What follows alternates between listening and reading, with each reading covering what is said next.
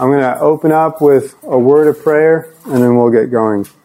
God, we are so grateful to be gathered here this morning, to be able to sit under the teaching of your word and to be able to gather in fellowship with one another to worship you, and later today to take communion together and to worship you.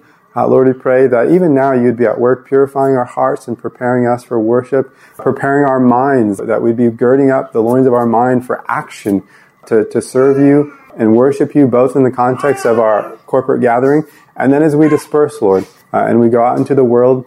We want to be able, like we'll talk about today, to make a defense for the hope that we have within us and to give reasons and explain from the scriptures why we believe what we do. We thank you for the great privilege we have to worship you and to be called by your name. We pray you bless our time in Jesus' name. Amen. So as we begin this course, I'm just curious. Maybe you guys just ended up here because you always come to the book room, but perhaps you're actually interested in apologetics. And I'm curious, what would be some of your motivation about why you'd want to grow, whether you ended up here on accident or intentionally, why you'd want to grow in your ability or understanding of apologetics? What would be a personal motivation that you have? Share the gospel with someone who doesn't know about it. Good. To be better equipped to engage and share the gospel. Any other reasons why?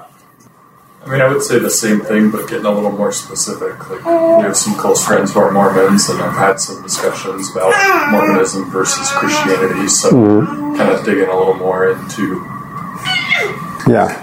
how to have that discussion more specifically. Yeah. Ooh. See, even now, this is good because I haven't even thought about engaging specific, all of those are different apologetic conversations with Muslims. That's an apologetic conversation, and Mormons, and typically we generally frame the conversation by default with the secular atheist, but we have all sorts of different apologetic engagements that we need to be mindful of. Good. Anything else?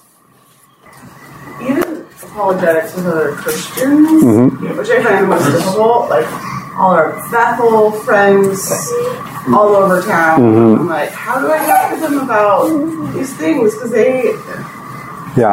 wish I had a book. I do have a book. But I want your bullet. All this it's all going to end in prosperity. This is weird. And I'm I don't know, guys. Good. Well, if you were to, I'm opening with some questions here. If you were to give a definition, kind of more formal idea, trying to define what is apologetics, how would you define that? It's not apologetic. Good. I was joking with Grace. I'll just stand up and say to someone like, Sam, apologize, to do apologetics. So what is apologetics? Well, what do we mean by that word? I mean, Paul basically was doing apologetics with the Athenians, wasn't he? It's like reasoning from their culture to kind of explain the veracity of the gospel message. So it's a reasoned and intelligent. I don't want to say defense, except maybe in the sense of a courtroom presents a case that something is factual. In a reasoned and systematic way, so that anybody who's got a sense of reason can hear it and go, that's pretty airtight. Yeah. So there is the apologetics, comes from the word in Greek apologia, which is a defense. It really is a defense, a reasoned, argument. You're making a case for the truth claims that Christianity is making, and therefore that we're making in the name of Christ. And we're making an apologia. That's the way it comes through apologetics. It's a defense for the faith. Now, that's a more formal definition. But when you stop and think of an apology is generally considered, I'm sorry I've hurt your feelings, I'm sorry that I offended you, I'm sorry that, more of a confession of empathy or sympathy or something, where apologetics is more defending. So we are defending not we're not apologizing for what we believe, but now that would be a rational, providing a rational defense for the faith is kind of apologetics, simply. But what are the kinds of things, now in the connotations of our mind, that we sometimes think of when we think about doing apologetics? I'm kind of curious, what comes to your mind? Probably arguing. Okay. Arguing for the faith where it could go too far. Yeah. Anything else? I was thinking just an intellectual discussion. Yes. About what you believe and why you believe it. Yeah, and so I think oftentimes we can think of apologetics and we think of PhD scientists, Ken Ham debating Bill Nye the Science Guy, or we think of William Lane Craig debating X, Y, and we think of long, 3-hour formal debates, and it's this highly exclusive niche thing that only somebody who's highly trained in a specific discipline, and they can do apologetics, but that is not necessarily something that is accessible for average Christians. And then alongside of that, we also think the tone of apologetics often as combative, argumentative. Never going to interrupt. And so, we often have these ideas of apologetics which make it seem like it might be outside the bounds for us personally to engage in. But I would push back on that. I would say these are not primarily the kinds of things that the Bible has in mind when it talks about defending the faith. My main point this morning is that I don't really think that any of this is what Scripture has in mind when we're thinking or talking about apologetics, because the result is that, like I said, we think it's for the SEAL Team 6 of Christianity, this highly elite, squad that will go in and do this work that nobody else is trained to do. And I'm grateful for highly trained scientists and philosophers dedicated to defending the faith in highly academic settings.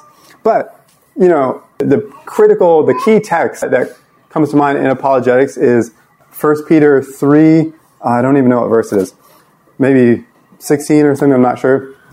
But Peter says, he encourages the believers to always be prepared to make a defense for anyone who asks you for the reason for the hope that is within you. And Peter's not thinking that the congregation is going to go study Aristotle and Plato and become experts in the classics so they can go to Mars Hill and annihilate the pagans there. That's not what he's talking about. And if you just look at the context, so starting in Peter chapter 3, verse 8. Sorry, I don't have that up here, but if you have your Bibles, you can follow on your phones. So this is the key text for apologetics. Always being ready to make a defense for anyone who asks you for the hope that is within you. And that word defense is apologia. But he starts in verse 8, earlier in the context. He says, finally, all of you have unity of mind, sympathy, brotherly love, a tender heart, and a humble mind. Do not repay evil for evil or reviling for reviling, but on the contrary, bless. For to this you were called, that you may obtain a blessing. And then he goes on and cites Psalm 34, and then continues in verse 13. Now, who is there to harm you if you are zealous for what is good? But even if you should suffer for righteousness' sake, you will be blessed. Have no fear of them, nor be troubled, but in your hearts honor Christ the Lord as holy, always being prepared to make a defense to anyone who asks for a reason for the hope that is within you. Yet do it with gentleness and respect, having a good conscience, so that when you are slandered, those who revile your good behavior in Christ may be put to shame. For it is better to suffer for doing good than if that should be God's will, than for doing evil. So if we just look out in the broader context of 1 Peter chapter 3, it's one of suffering for righteousness' sake, returning good for evil and blessing for reviling, and holding fast to and submitting to Christ, even when it causes you to suffer and undergo hardship and affliction for your submission to Christ as Lord. And so the flavor of the question is more, why bother with following Jesus if it makes life harder? Why follow Christ if it causes you hardship? That's the answer. That's the question that Peter is getting at, that your answer in giving a hope, giving a reason for the hope that's within you. And that answer is not typically going to surround, the decay rate of carbon-14. It's going to surround robust and experiential understanding and ability to explain and articulate the gospel. Saying to these people that are like, why would you continue to follow Jesus when it's bringing you into affliction and hardship and you lose your job? That's the context of, I'm giving a reason for the hope that's within me. It's that, I don't think you realize how sinful I am. I don't think you realize that I was destined for destruction. I don't think you realize that I was bound for eternity in hell, that I had done nothing to deserve anything but God's wrath and His judgment. And in His mercy, instead of judging me, He came to me in His Son, and He suffered in my stead. He fulfilled the righteous requirement of the law for me, and then died in my place and rose again. This is why I have hope, because I have a Lord who has taken my sin and given me His righteousness. Yes, so when we think like that, He's taken me out of the domain of darkness and brought me into the kingdom of His beloved Son. It doesn't matter what kind of hardships it causes for me to follow Christ. It doesn't matter what the culture thinks or if I suffer hardship. I'm going to follow Him. I'm going to give Him my obedience and devotion. I think that, if you look at the wider context of 1 Peter 3, that's more what Peter is talking about, giving that kind of reason for the hope that's within you. And this puts the apologetics that we're talking about into an interesting light, especially if we were trying to witness or give a defense to people who are convinced about this, like, happy, clappy, everything's going great, Jesus, that you're getting from places like Bethel. The prosperity Jesus. Yeah. It's like, no, the Jesus I'm going to tell you about says pick up your cross. And so I do still think that there is a helpful place for particular arguments and defenses to objections that we encounter in the culture. And we'll talk about those later in the course. But we need to make sure that we have a biblical foundation. Before we do that we have a biblical foundation for apologetics in general, that we're framing it in a way that's in light of other biblical truth. So first off, what is our goal in apologetics? What's the ultimate thing that we're aiming at? Highlight the truth about the gospel. Yes, good. And then what? Even that as a means to a greater end. Salvation. Yeah, we want people. We're not just trying to win arguments, but we're trying to win people to the Lord. And I think that generally, this is my, at least, impression, is that conservative, evangelical Christians can often feel like we're under siege from the culture, that we're being attacked by the world, and that we're often criticized or just kind of slandered as being any number of things, but among those would be, anti-scientific, anti-intellectual, just modern, whatever. And sometimes we come to the table already feeling like we're getting attacked, like I got to defend myself, and also like I have to vindicate myself. I have to vindicate that I'm not dumb just because I'm a Christian. I'm not dumb because I believe in the flood. I'm not dumb because I believe in the resurrection of Christ or creation. And we just come with an already defensive posture, like as if we need to vindicate ourselves. And as soon as we're thinking about vindicating ourselves, we have to be very careful. Because if it's about us and about our reputation and trying to prove that we're not dumb, we're not anti-intellectual or something like that, then we're already getting off on the wrong foot. Because the whole apologetic engagement is not about us. It's about engaging the people in this world with the truth of the gospel for their sake and for honoring the Lord as honoring Christ as holy, and graciously and kindly lovingly extending the good news of the gospel, in a way that's framed with rational and systematic and intelligent and winsome to the people around us. But it's not about us, and it's not about our reputation or what people think about us as Christians. So yeah, we've all heard that statement that we can win the argument and lose the person. And if our reasoning and our argumentation is motivated by pride in any way, we're not going to be advancing the cause of Christ. We're just going to be advancing our own agenda that's about us and self-promotion.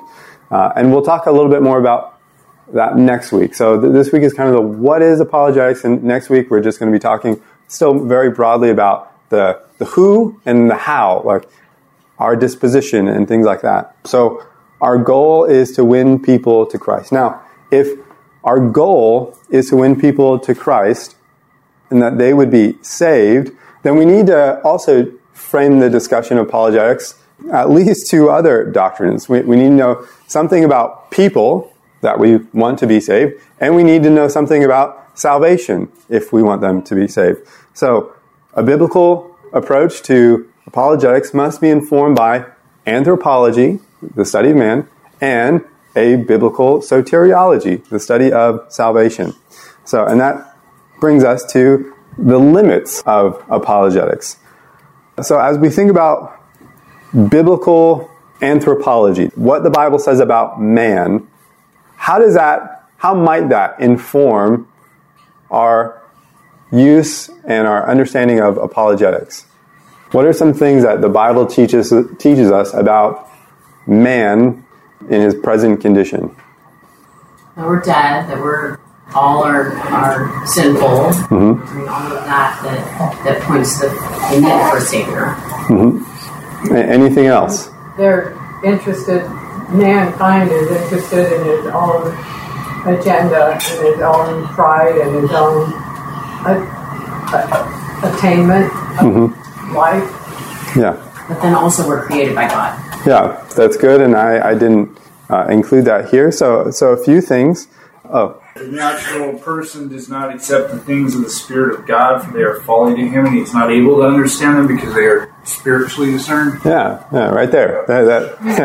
So that's the verse that Raymond just read. So 1 Corinthians 2:14. It's frustrating. That the natural man rejects spiritual things.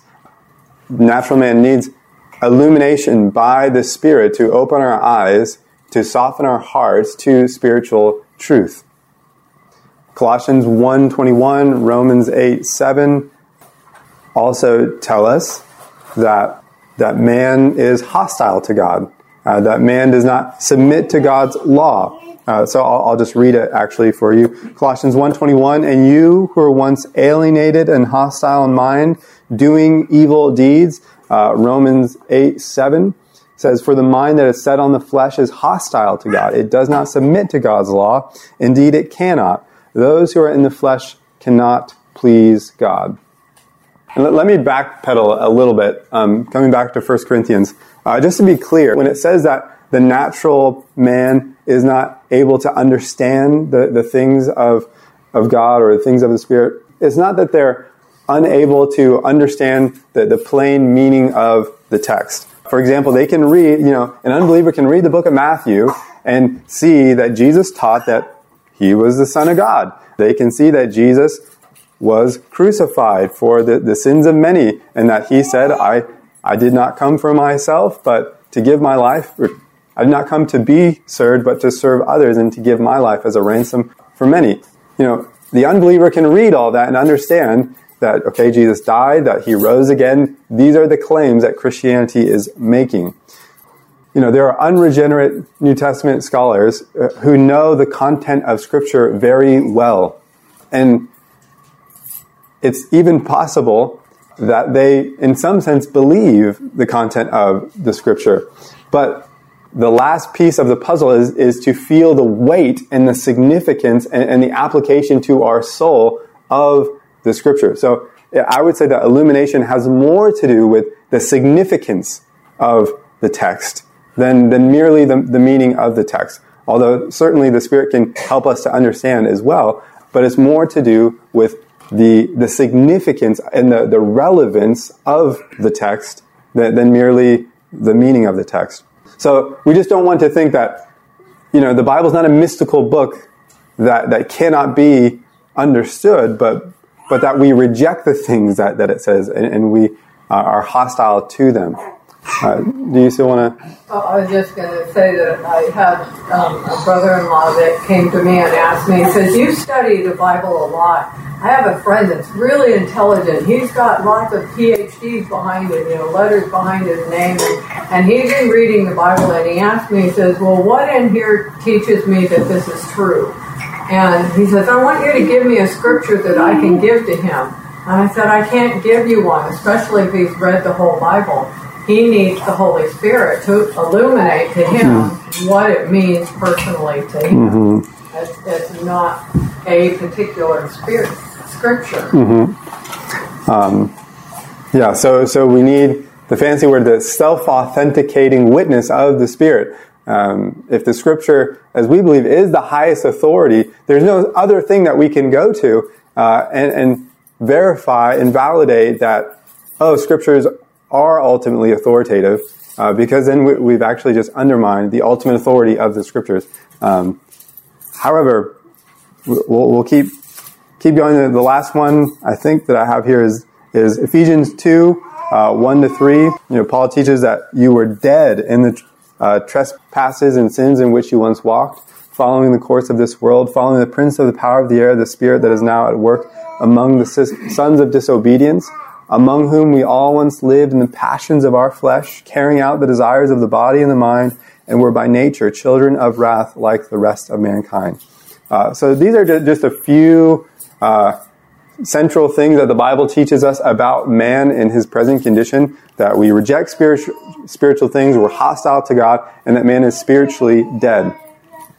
And so why is biblical anthropology, particularly the doctrine of depravity, relevant for how we are thinking about apologetics? I feel like our mindset and our emotions with it. I know my grandma once told me we're just one beggar telling another beggar where to find bread. So if we come in with a sense of pride, I think we're already on the wrong path. Yeah, certainly we want to be approaching other people. We're approaching sinners as sinners in need of grace. And that informs how we share. Anything else? Well, I was just going to say, I think that compassion is super important on account of the fact that, I'm a beggar that found some bread, trying to tell another beggar that doesn't know he's a beggar, which is absolutely convinced that he's the richest guy on the block, basically, and he can't even see his own depravity, he can't even see how bereft he is. So having that knowledge, knowing where it was that I was when I got found, and being able to see that in others, when I'm coming about trying to share, what just makes you know that you don't have bread. And the other thing that I think is really helpful to make sure it's clear in the forefront of our minds, especially if you plunge into apologetics and you think that, I'm just going to get all equipped and I'm going to get all my artillery ready, get my ammo, and then I'm just going to come and mow people down, and then they're going to submit to the claims of Christ. Actually they won't, because if we have a biblical anthropology, we realize that the most fundamental problem is not informational. The reason that the world does not worship the one true God is not merely because they haven't heard the best arguments. Paul makes it very clear, and we'll talk about this in a few weeks, that what can be known of God is plain to them. It's been shown to them in creation. And so the fundamental problem is not that man does not know the truth, but that man is spiritually dead and hostile to the truth. We suppress the truth in unrighteousness, as Paul says. And so if that's true, then we realize that we're not going to convert people simply by having persuasive arguments and good reasoning. And this also brings us to the discussion about soteriology. What does it mean to be saved, and how are people saved? So the real kicker is that even if we do persuade someone of the existence of God, we haven't made them a Christian. Even if we persuade someone of the historicity of the resurrection and persuade them that the Bible offers the most comprehensive and accurate worldview to explain the world that we live in, we still haven't made a Christian. The Pharisees had a biblical worldview. Lots of nominal Christians today have a biblical worldview. But Jesus didn't say, well, unless you become a Christian theist, you will never enter the kingdom of God. No, you must be born again. You must be regenerated, made a new creation. And that goes beyond anything that we can accomplish merely by reasoning and good arguments. So if we're thinking of apologetics primarily in terms to ministering to other people, we see that all of these truths are kind of brought together in 2 Corinthians 4, 1-6. So again, I didn't put any of these up. So if you want to flip there, 2 Corinthians 4, 1-6. It says, therefore, having this ministry by the mercy of God, we do not lose heart. But we have renounced disgraceful and underhanded ways. We refuse to practice cunning or to tamper with God's word. But by open statement of the truth, we'd commend ourselves to everyone's conscience in the sight of God. So apologetics is not tricks and gimmicks and, clever ways to get people to acknowledge that Jesus is Lord. Paul says, no, by simple open statement of the truth, we'd commend ourselves to everyone in the sight of God. And even if our gospel is veiled, it is veiled to those who are perishing. In their case, the God of this world has blinded the minds of unbelievers to keep them from seeing the light of the gospel of the glory of Christ, who is the image of God. For what we proclaim is not ourselves, but Jesus Christ as Lord, with ourselves as servants for Jesus' sake. For God, who said, let light shine out of darkness, has shone in our hearts to give the light of the knowledge of the glory of God in the face of Jesus Christ. So notice that the gospel is veiled to some people. Paul says, in their case, the God of this world has blinded the minds of unbelievers to keep them from seeing the light of the glory of Christ. So the glory of the gospel is there. It is shining. But some people don't see it. But like A.W. Tozer would say, that even if the whole world immediately became blind, the sun would shine no brighter. Okay?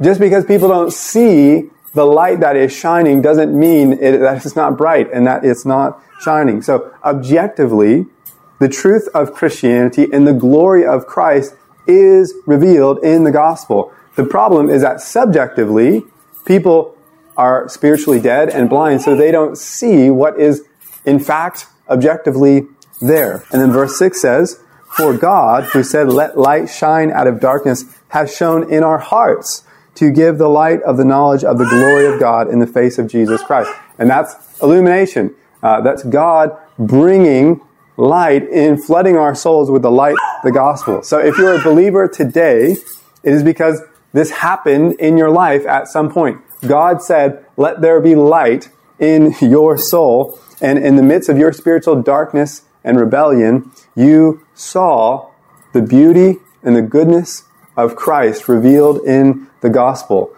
Not merely that God exists, although it might have been founded on that, it certainly was predicated upon that.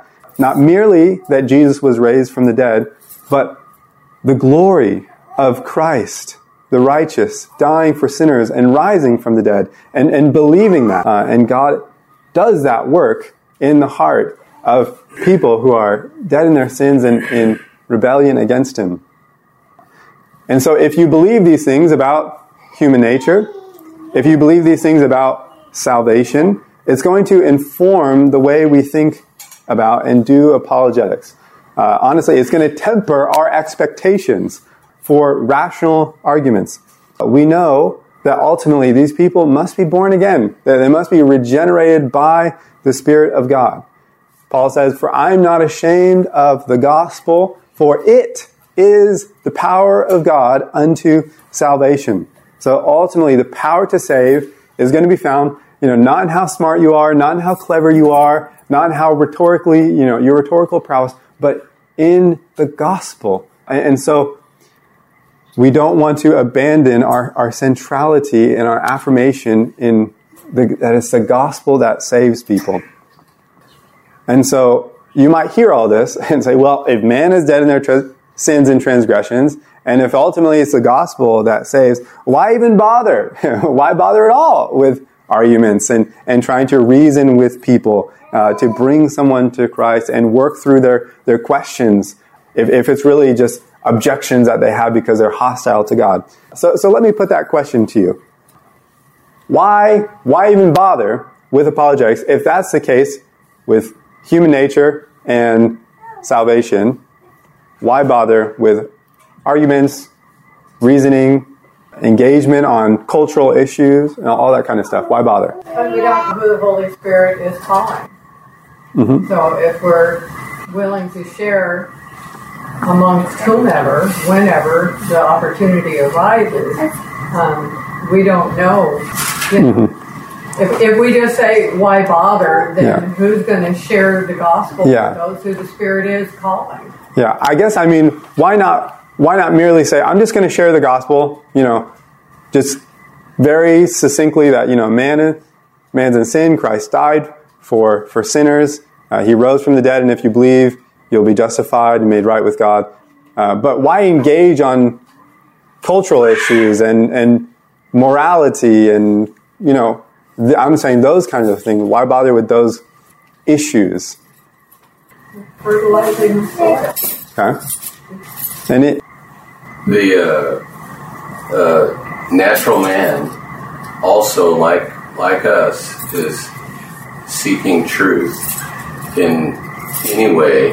They're trying to figure out, what they're made of and what they're going for, and that's the great part of this is that in discerning truth, you're able to a person who is an unbeliever, these truths that can be identified, that they recognize, that they can recognize, can crack that sinful nature, and can actually bring a person toward the Lord and salvation. So it's an intellectual conversation, but it's in seeking truth and recognizing truth. And a lot of people that are blind still see that truth. The very basic concept that man is sinful in nature. People think that man is generally good. And that's if that's identified, they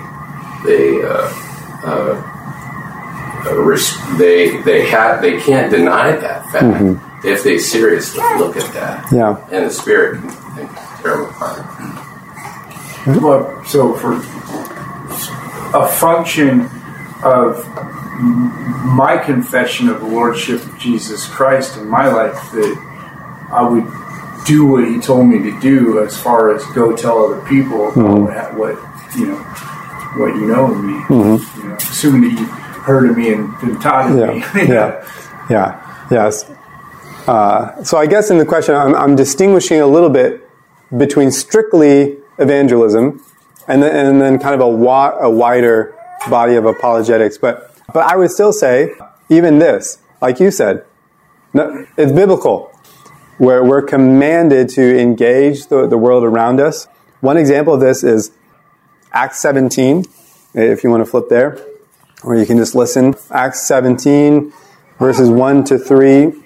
And this might not strike us immediately as apologetics, but just look at what Paul is doing here.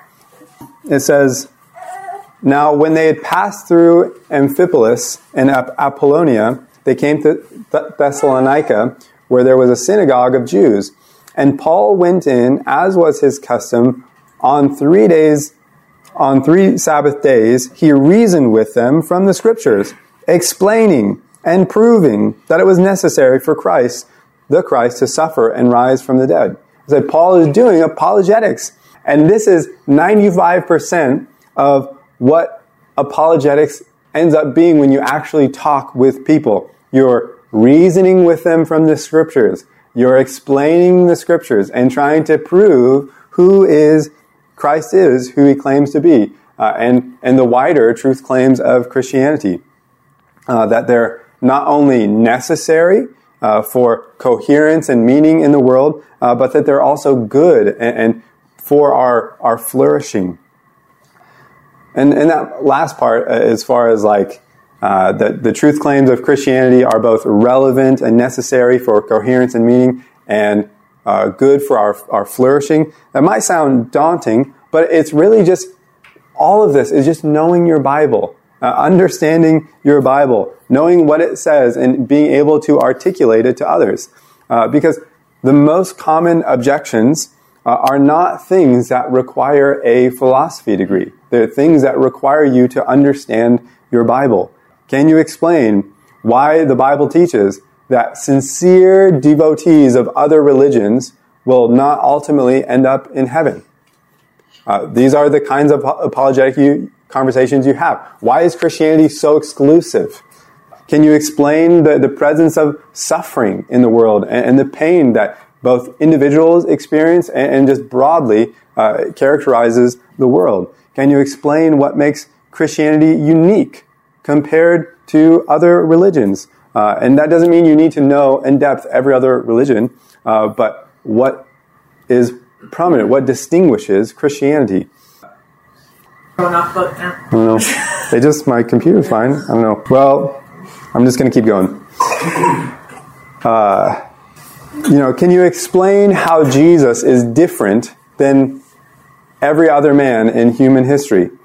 Can you explain a biblical worldview towards homosexuality? Notice, these aren't philosophy questions. These are just Bible questions that you, like Paul, you reason with people from the scriptures.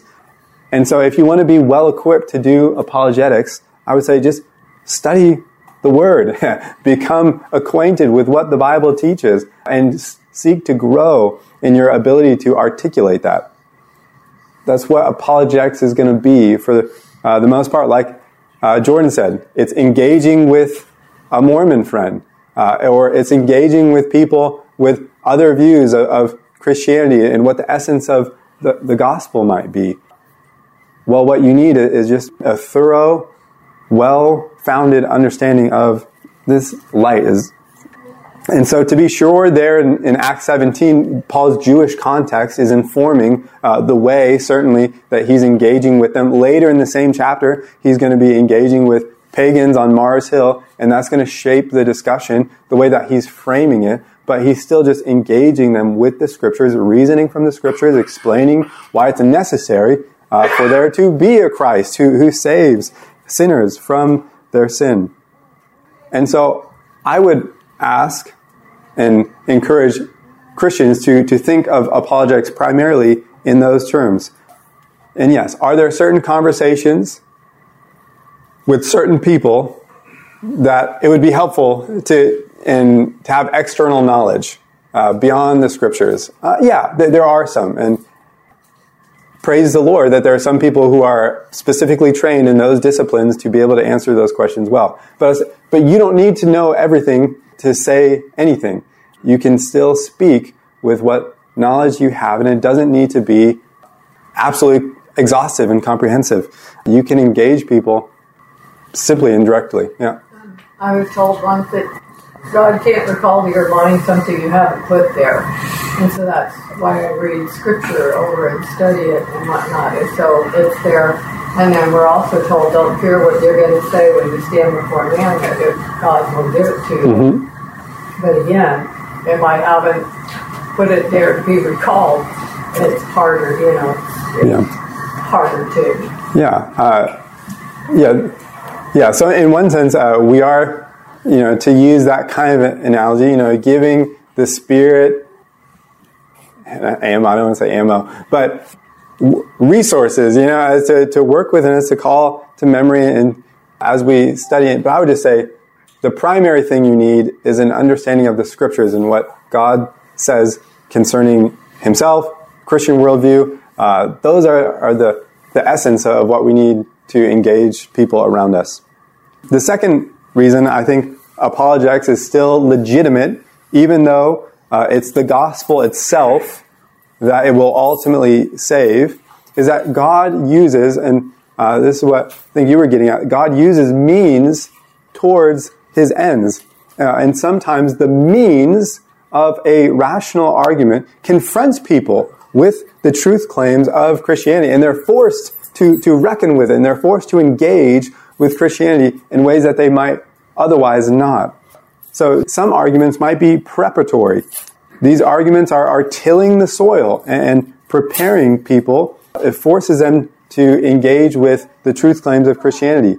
Oftentimes, people just out of hand, they're not going to think about, they're not going to consider Christianity or the gospel, because in their mind, Christianity demeans women, or Christianity is anti-scientific, Christianity is narrow-minded, or all Christians are bigots. All sorts of things that they might say, well, I know that this is true, so I don't even need to think about it. And then, you might say, well, I don't know, is Christianity anti-scientific? And you have that conversation. Why do you think that? What's the basis upon your scientific worldview? This is why Christians, many scientists have been Christians throughout the ages, that Christianity actually furnishes one with a robust and comprehensive worldview in order to do science. So you might have that discussion. Not that that's going to save them and say, oh, okay, I guess scientific Christianity isn't incompatible with doing good science. But then at least it might open the door for other discussions. I think it also goes back to, 1 Peter. So I'm reading it again now. Have that brotherly love and sympathy. It's going to... So, this whole time I've just been thinking, they're already saved, right? Whoever's going to be saved is already saved. Well... Hold on. Okay. Let me finish my thought. Okay. But it still needs us to engage and to spread the gospel to them. Mm-hmm. But, I'm a big proponent of relationship. Mm-hmm. And I think discipleship is, right? And I think just going back to the fact that you're engaging in the arguments of science or of philosophy within your ability, you're doing it with compassion. Mm-hmm. You're doing it with brotherly love, with humility. It's gonna make an impact, mm-hmm. right? The whole world's blind; they can't see the sun. They can still feel the warmth of the sun, mm-hmm. right? And hopefully, they can feel the warmth of the sun coming through you. Mm-hmm. Yeah. How will they call on him in whom they have not believed, and how will they believe in him they have not heard? Mm-hmm. So I'm all. I guess what I'm getting at is that the question of if somebody says, I don't believe in Christianity because it's just too exclusive for me. That engagement on is Christianity exclusive or why is it exclusive? That's not necessarily a direct gospel conversation where I might say, well, friend, your worldview is just as exclusive as my worldview. Because you think I'm wrong just in the same way that I think your worldview is wrong. If you're a pluralist, well, we'll talk about this later, but it's just an example. Pluralism, it says that, if you think that every worldview is equally legitimate, if you say that, well, your worldview says that if any worldview makes exclusive claims, by which they're saying other worldviews aren't legitimate, well, there's conflict there. These worldviews are mutually exclusive. And, there's a worldview of tolerance, where that's the ultimate highest, the greatest good. And as soon as I say, well, I don't think that your worldview is legitimate, or I don't think your lifestyle is equally good or equally honoring to God, then suddenly, they're not okay with that worldview. That is an unacceptable worldview for them. And so in just exposing that, okay, we both have exclusivity here. We're both making claims that are incompatible with other worldviews. So it's just a matter of what exclusivity, so I'm just pointing out that that's one conversation. that you're not directly engaging them with the gospel there. But you might be preparing, okay, they have an out-of-hand objection that now they can't, you're kicking out pegs from under them, that they insulate themselves from Christianity and they're insulating themselves from the truth of the gospel because they have all these other reasons. Or like Christianity demeans women. And you're okay, well, is that true? But they might not even hear the gospel because they've got this wall up. And so you might need to deal with that wall. Say, okay, well, can we make a hole in this wall and then talk about the gospel after? So that's what I would say. And they don't need to be exclusive. It doesn't have to be like either I want to talk about whether or not morality is transcendent, objective reality, and so there's a discussion, about whether morality is objective or just subjective, changing, and cultural. Well, that's an apologetic discussion. But then can I talk about after and through that discussion that, yes, there is objective morality in the world because there is a lawgiver and you have violated the lawgiver and the laws that he has made and you are accountable to him. And because of that, you need forgiveness and redemption. That's what I mean. Like, of course, yeah, we're called to go into the world and engage people with the gospel. But sometimes we need to have these other conversations. We need to deal with peripheral objections so that sometimes we can get to the central objections that they might have to the gospel. Also, when sharing the gospel, sometimes those questions that they ask or that they bring up are sidelined. And in a class that I was in, I said, well, that's an excellent question. Is it okay if we table that for a bit and let's continue on this and then we'll get back to that? Yeah. And, because you can come back to it. But a lot of times I found that that's no longer a question. It was just a roadblock. Mm-hmm. Yeah. I was... first exposed apologetics, Ravi Zachariah, and he always said, you're not there to defend, you question the questioner. It's because everybody has these preset ideas about, who God is and what they believe and what they think. But in asking the questions, you just allow the Spirit to work on that person's mind and go and rethink what they thought was solid, like the hypothesis of an evolution. Everybody thought that was locked in, but if you start questioning those issues, there's miles of bullet holes in the whole thinking. Yeah. And yeah. I forgot. I was like, I haven't been advancing my slides, but that's why. So the last thing I was going to mention here, I'm clearly not going to finish everything I had today, but so number one, apologetics is biblical. I think we see people engaging or reasoning from the scriptures on various things oftentimes. But also God uses means to accomplish his ends. And thirdly, that apologetics can also be used to fortify our own faith.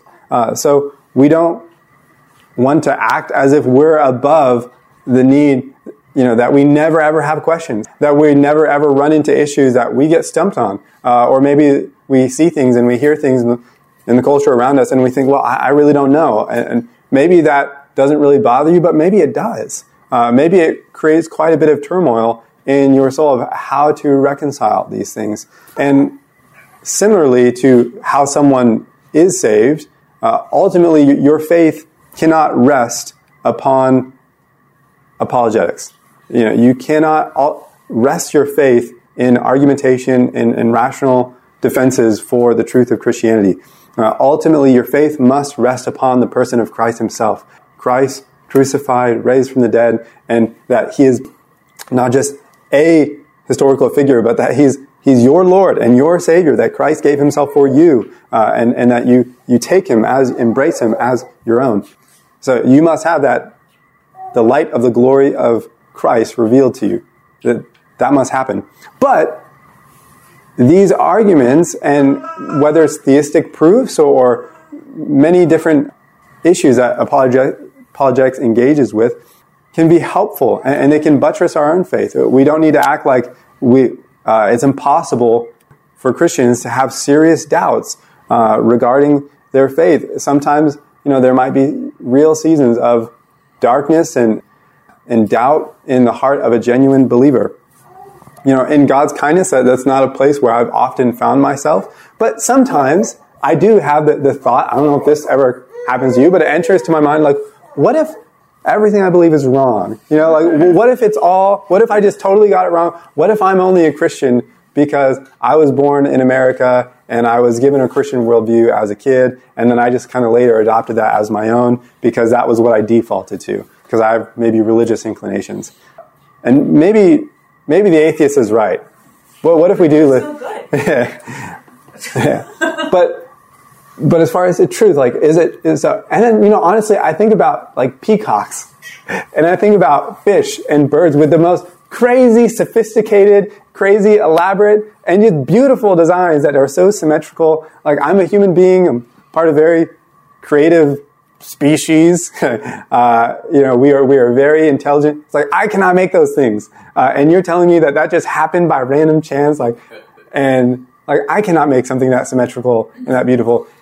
I just can't believe that just happened. And my soul, my faith is buttressed as I think about, the feathers of peacocks.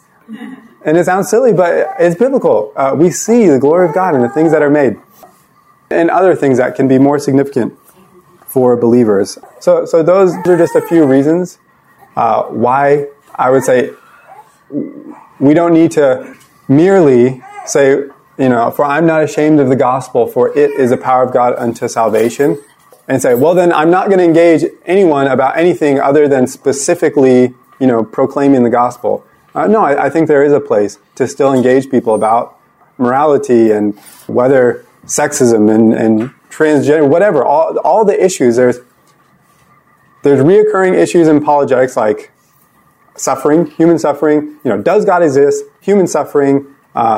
These kinds of things that in every generation, those are going to be issues. And then there's things specific to our culture and our time, like engaging with homosexuality and transgender issues, or women, and all the different cultural things that are living in a post-truth culture, things like this. Whether or not truth is objective, it can still be helpful. There's some other things I had here, but maybe I'll come back to it next week. Maybe we won't. But does anybody have any comments or questions right before we close? All right. Just that I have found that apologetics, me questioning my faith, too, allows me to come back to the scriptures and affirm my